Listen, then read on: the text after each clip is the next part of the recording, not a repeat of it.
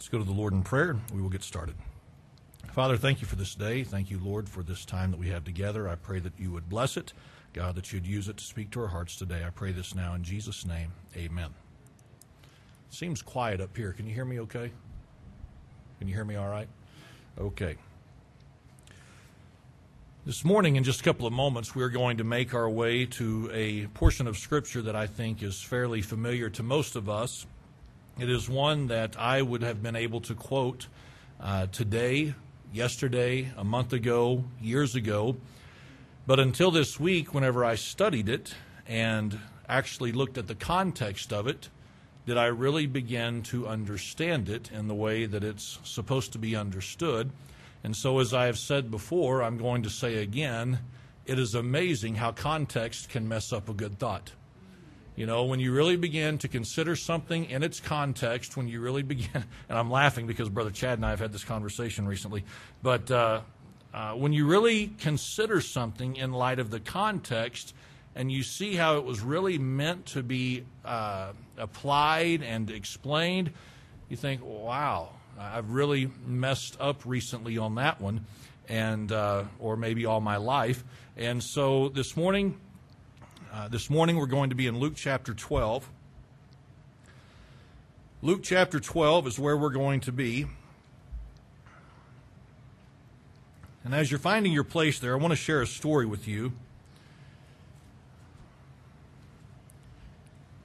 The story is somewhat factual, and at the same time it is somewhat hypothetical, and I think you'll be able to distinguish between the two as this story unfolds. But several years ago, we were on our men's fishing trip here at the church, and some bad weather had moved in, and as a result of the bad weather that had moved in, tornadoes had been spotted, tornadoes had been seen, and tornadoes had touched down in different parts of Oklahoma. And part of the area in which the tornadoes had been spotted, where they had actually touched down, was in the neighborhood in which my brother and his family lived. And while my brother's house and his family's house was not destroyed by the tornado that night, it was certainly damaged and it was certainly affected. And so as a result of getting that phone call from my parents that my brother's house had been hit somewhat by the tornado, I felt the need and I felt the desire to go over and help him out the next morning with the cleanup and doing whatever it was I could do by way of contributing to helping them get past that. And so that night I left. It was still raining. It was obviously dark because of the hour in which I was traveling. And the route that I was taking from the lake to my brother's house were roads that I had never traveled before. They were completely new to me. And so as I was driving on unfamiliar roads in the dark and in the rain, all of a sudden I looked up in my rearview mirror and I saw flashing lights. So I knew what that meant. I needed to pull over and let the situation unfold. So as I pulled over and the police officer came to my window, the question was asked, "Where are you going in such a hurry?" So I tried to explain the situation to the officer. I tried to explain what I was doing, what I was hoping to accomplish. And the reason that he had pulled me over was because I was going 15 miles an hour over the speed limit because I had entered into a small town in eastern or western Oklahoma, and I had not seen the drop in the speed limit. So as I explained the situation, as I tried to give him as many details as I thought were necessary, he was kind and he was gracious, and he said this, "Listen, I understand. Just slow down and be careful." So I was, in that moment, a recipient of some grace based on my ignorance. There was a measure of leniency showed to me because of my ignorance. Now, that's the factual part. Now, here comes the hypothetical part. Most of you know that I live on Duncan Street. That, too, is factual, but this is the hypothetical part, I should say. Over the years, I have driven Duncan Street thousands and thousands of times, headed from our house to the church, from the church to the house, and really any place else that I would want to go. I've driven it in the daylight, I've driven it in the dark, I've driven it in all sorts of weather. And so as a result of having been on this road many, many, many times over the years, I am fully acquainted with what the speed limit is. I know that it's 35 miles an hour from my house all the way down to the post office. I understand where the school zones are. I understand the whole layout of that street. So imagine for just a moment if I was going 50 miles an hour on Duncan Street. If I got pulled over, do you think the same measure of grace would be shown to me as I tried to declare my ignorance? Well, of course not. Well, why would I not receive the same measure of leniency? Because the same measure of ignorance was not present. It makes sense that I might be the recipient of some leniency and some kindness and some grace where there was true, legitimate ignorance. But where there was not true, legitimate ignorance, I would not be deserving of leniency and kindness and extra grace. You and I understand that principle. It makes sense for it to be applied here, but really there's no reason for it to be applied in the second scenario. Now, as we think about that, look in verse number 1 of Luke chapter 12. We're not going to go through this entire chapter thoroughly. I just want to touch on a couple of things to try to set the stage as to where this is headed in the next couple of moments. But in verse number 1, here's what we read. It says, "In the meantime, when there were gathered together an innumerable multitude of people, insomuch that they trode one upon another, he began to speak unto his disciples, first of all, beware ye of the leaven of the Pharisees, which is hypocrisy." So here we've got Christ. He is out somewhere in the public. He is with his disciples. But it says in verse number 1 that there was a crowd that could not be numbered, and the crowd was so massive that they began to trode, or they began to step on one another. And in the midst of all this, Christ began speaking to his disciples, and he began warning them of the leaven or the sin of the Pharisees. And that sin that Christ was identifying of the Pharisees by way of the leaven was none other than their hypocrisy. And so what Christ was warning them against was the hypocrisy, the saying one thing but doing another thing, professing one thing but living in another fashion. And so here's what he said. He said, you want to be careful about this. You want to guard against this.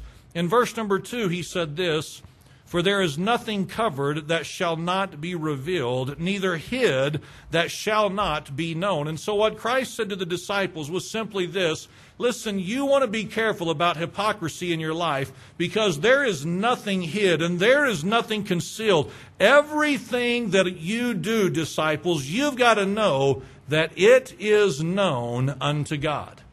There are no secrets, there are no actions in your life that are not made known unto God. God sees and God is aware of everything that you do, everything that you engage in. And so as you continue reading through the verses, he begins to explain in verse number 7 how much they as disciples and as people, they are cared for and loved by God. He said, even the very hairs of your head are all numbered. Fear not, therefore, ye are of more value than many sparrows.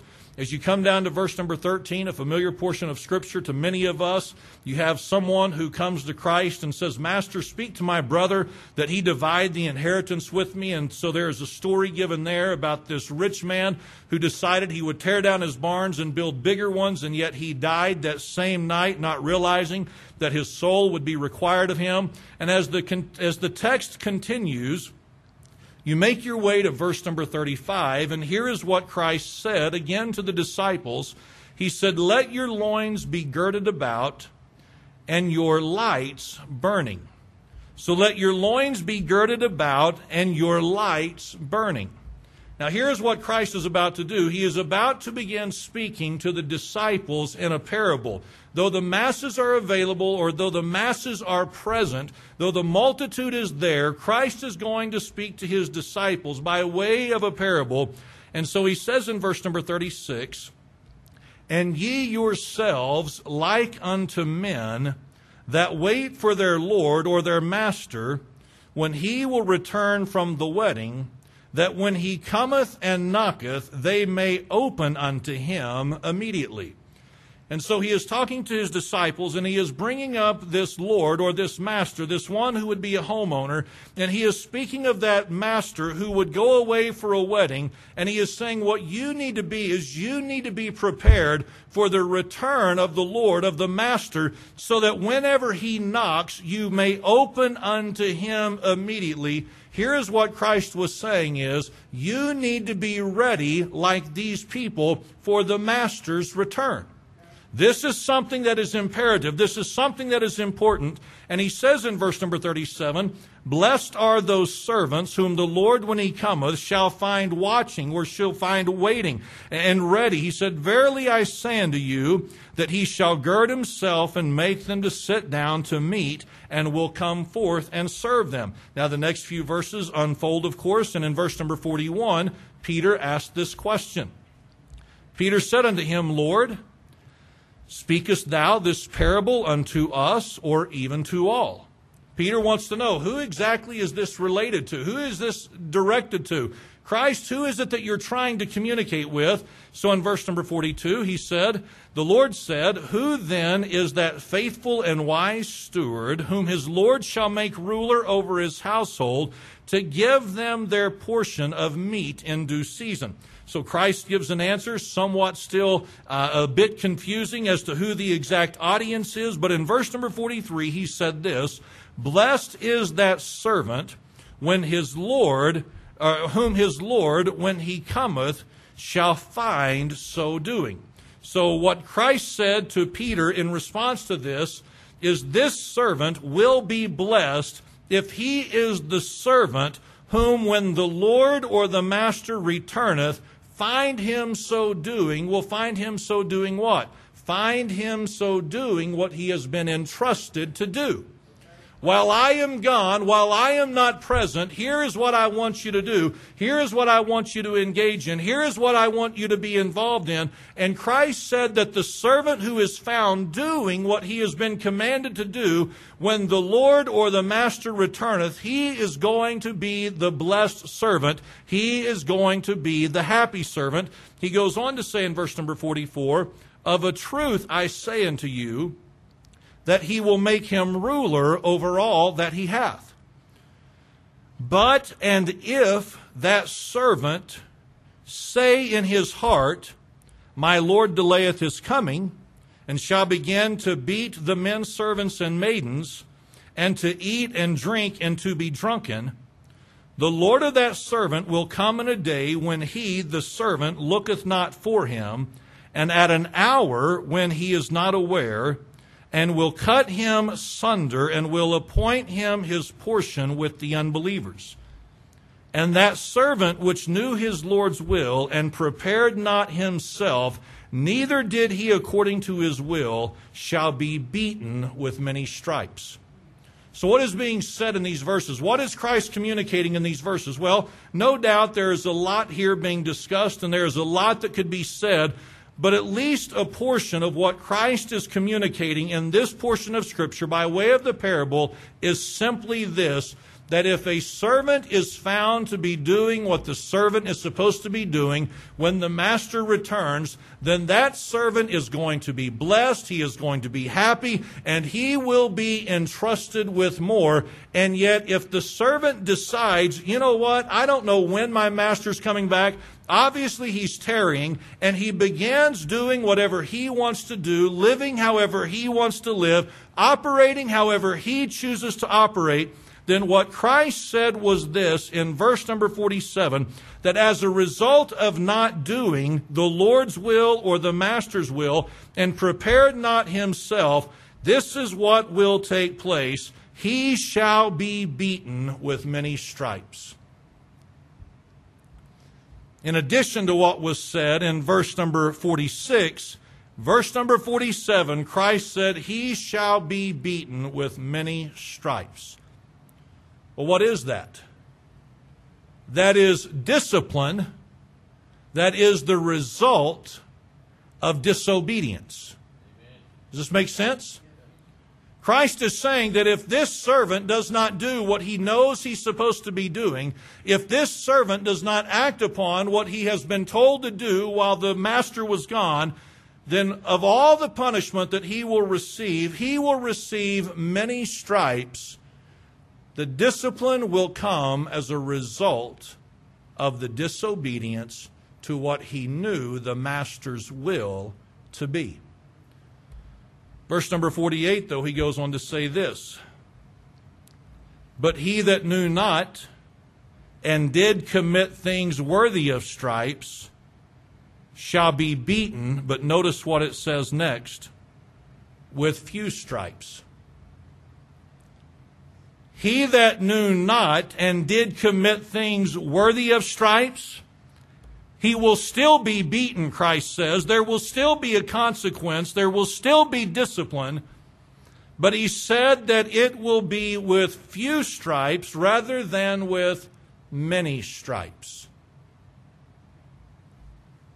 Both servants were obviously guilty of some disobedience, right? In this particular parable, both servants were obviously disobedient to some extent, but one was disobedient with far more knowledge available to them and far more understanding available to them than the other. And so while both were disciplined, one received some leniency based on what? Their ignorance. They did things that were worthy of stripes, and they would receive the punishment, but they would receive few stripes in comparison to the one who would receive many stripes, and the difference came from what knowledge and what information they had afforded to them.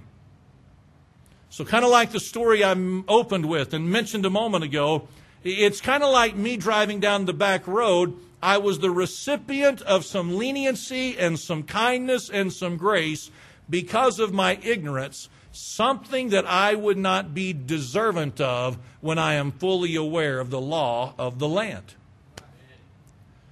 So as all that is said, as all that is taken into consideration, notice what Christ said next. For unto whomsoever much is given, of him shall be much required. And to whom men have committed much, of whom men have been given many things, of him they will ask the more. Now here's where I have been out of context and out of line all my life. I've been familiar with this portion of Scripture where it simply says, unto whomsoever much is given, of him shall be much required. And here's what I have thought, and here's what I have heard most of my life. That if you've been given much, then a whole lot is going to be expected of you, and it's had to do primarily with things like wealth or talents or abilities, things of that nature, that if God has blessed you financially, then you are expected to be a blessing to someone else financially. If you've been blessed with some kind of a talent, some kind of an ability, then you are responsible to do something with that talent and that ability. And those things are true. It's just not true from this particular text. I don't know if this is going to mess up anybody's theology, but I want us to see this. Those things are true, but it's not true of this text.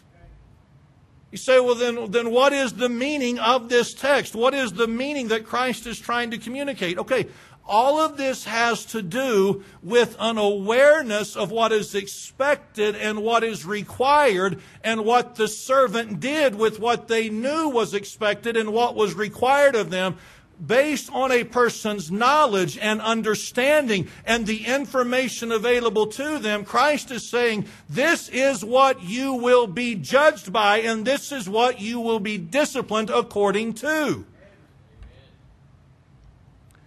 This has nothing to do with what we do with our financial resources. This has nothing to do with how we use the talents and the abilities that God has given us.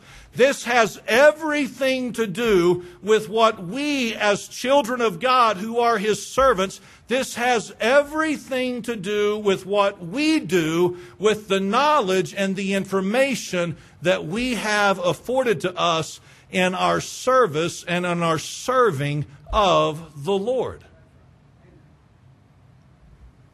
Somebody may say, I'm still not following this. I'm still not understanding this. All right, this morning for just a couple of moments, I want us to think about something. We ought to know this, but I know that we lose sight of this. I want us to think about a part of our world that is completely different than ours. I want us to think about a part of the world that today it is genuinely a crime to identify yourself as a Christian. Such places like that exist. I want us to think about that part of the world where we could honestly say this and it not be exaggeration, it not be fantasy or make-believe. I want us to think about a part of the country where it is a crime to find yourself in a church service. I want us to think for just a moment about a part of the world where not only is it a crime to be in a church service, it is a crime to own a Bible. Those places exist.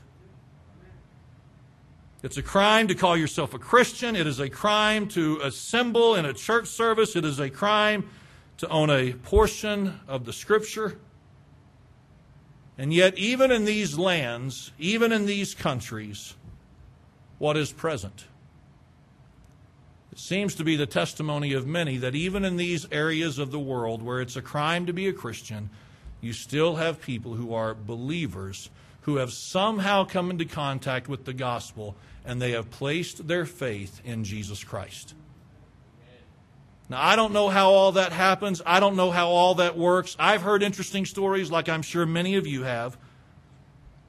But I want us to think about this, that as a result of their salvation, they have a responsibility to live a Christian life.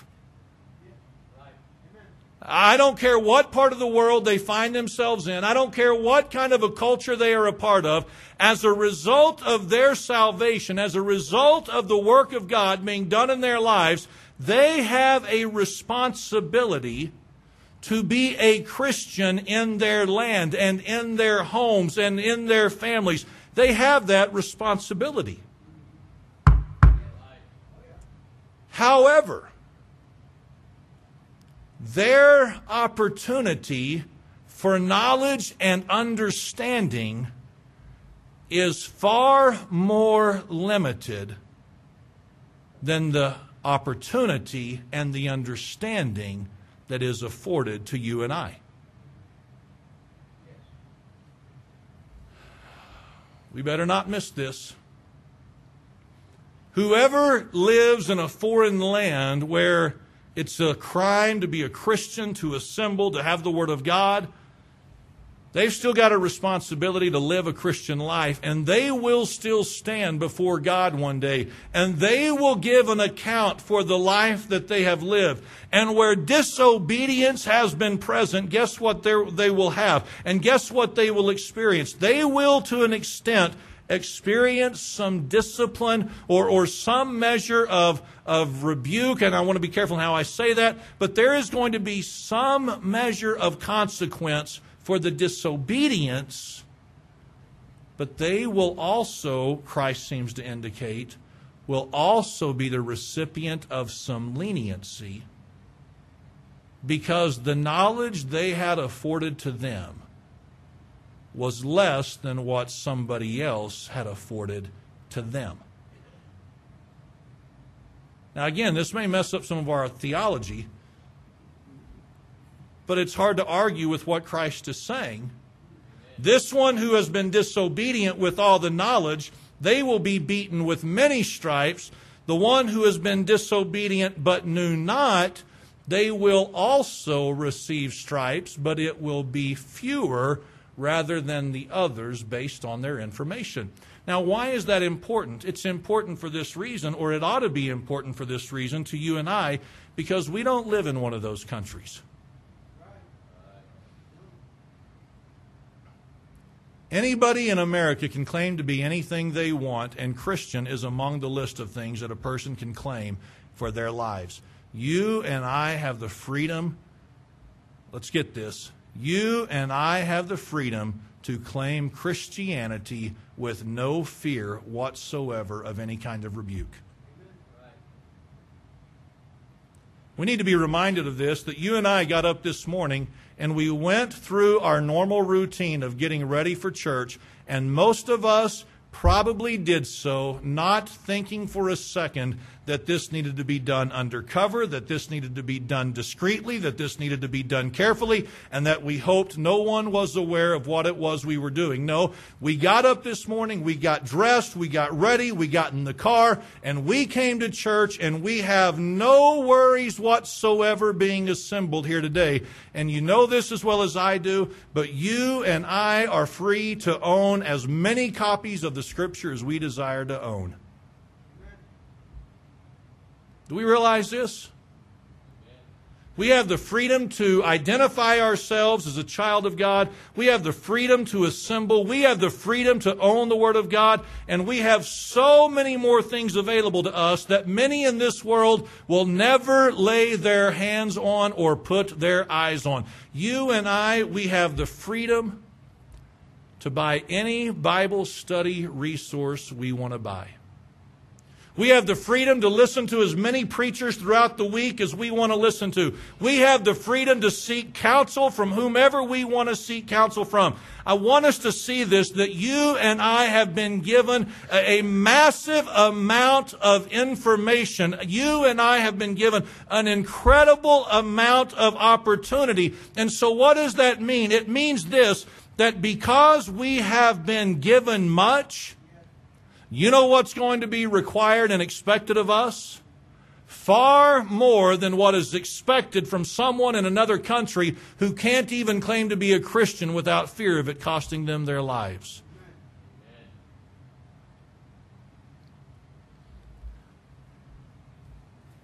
I know that we were not the thought in this message or in this parable when it was given.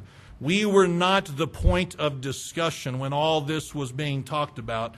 But I want you and I to be reminded of something, that we are without excuse when it comes to our obedience to the Word of God. You and I cannot say, well, I didn't know. No, we're going to stand before God one day, and He's going to say, that's nonsense. Of course you knew. Well, I didn't know what I was supposed to be doing. I didn't know how I was supposed to be living. I didn't know what you expected of me. I didn't know what you required of me. Listen, that's nonsense. We have been given much by way of information. We have been given much by way of the opportunity to know what the Master is expecting of us. And so you and I will never be able to stand before the Lord and say, well, God, I just didn't know. No. You had a church. You had the Scripture. You had so many helps and resources around you. Ignorance is not anything you can claim. I want us to hear this morning. I want us to hear this morning. I need to hear it this morning. You and I are far more accountable than so many other people in this world, because we have been exposed to so much more information by way of the Word of God and the will of God than most people will ever get to hear. People say things like this. Well, I just wasn't raised in a Christian home. It doesn't matter.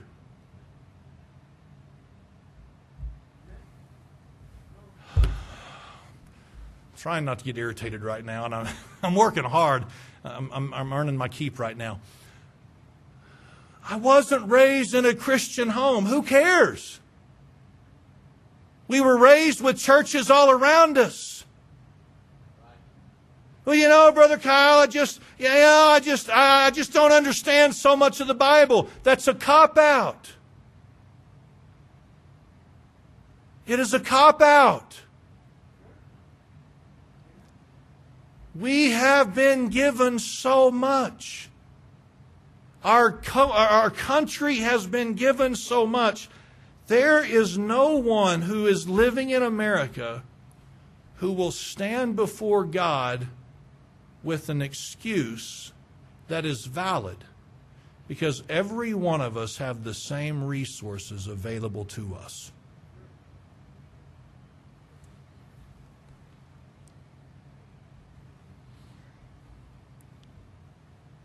The community that you and I are a part of,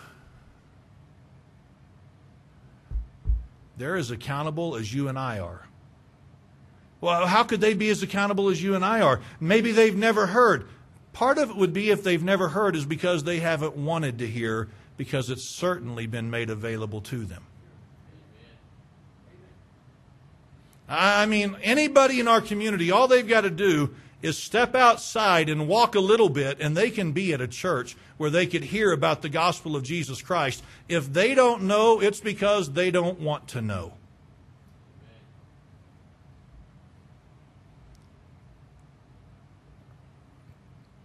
There are times, I am convinced, and you may not agree with this, that's fine, you don't have to, but there are times I am convinced that people assume that if we play dumb and if we act ignorant, that somehow that'll fly when we stand before God.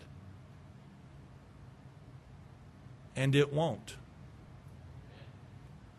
There will not be any laughing. There will not be any cutting up. There will not be any giggling. There will not be any elbowing people as we're standing before the Lord saying, hey, it's not going to be that bad. Hey, I was just being silly and I was just ignorant of it and I didn't really know what was going on. No, you and I are without excuse. You and I, our children, our grandchildren, the people that we come into contact with, we are without excuse. If we're not living right, it is simply because we don't want to live right. It's not because the information has not been afforded to us. We're just not responding according to what we know. And so this morning, I'm just going to ask a simple question. It's what I try to do each week, just try to present a simple question. Something that hopefully will be honest enough to answer today. And respond in the right way if we need to.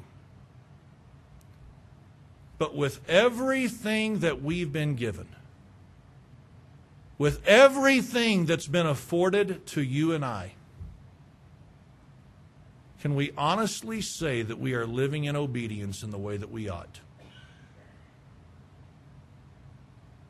Can we honestly say that with all the information that God has provided for us, can we honestly say that we are taking it to heart and we are applying it in the way that we ought, being the men and women of God we've been called to be?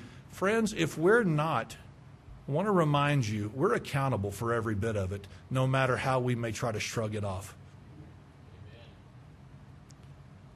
I want the young people in our church to realize you're responsible and you are accountable for the Word of God that you have been exposed to. There is no excuse that we can offer when we stand before the God that will give us leniency, because we have been given all the information we need. So with everything that's been afforded to us, with everything that's been provided, with everything that's been made available, can we honestly suggest that we are trying to walk in obedience? Or are we still looking to somehow claim ignorance and hoping that that'll get us some kind of an escape? It will not. It will not now. It will not ever. We have been given much, so therefore much is expected and required of us. Let's all stand this morning and bow our heads for prayer.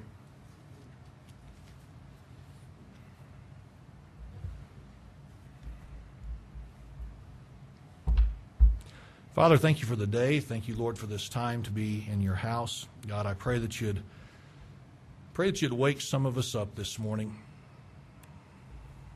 Lord, we have been given so much. We have been given so many resources. There is absolutely no excuse for disobedience on our part.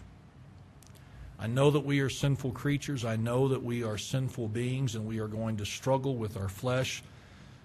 But Lord, I think so many times we're not even struggling. We're just giving in. We're just letting it happen, and then we're just excusing it like somehow that'll pass with you. God, there are some people, no doubt, hearing this today. And Lord, it's a struggle for each of us. I understand that. But Lord, there are some today who just need to get serious because they're playing games. And I pray that you'd help us to do so. I pray this now in Jesus' name. Amen.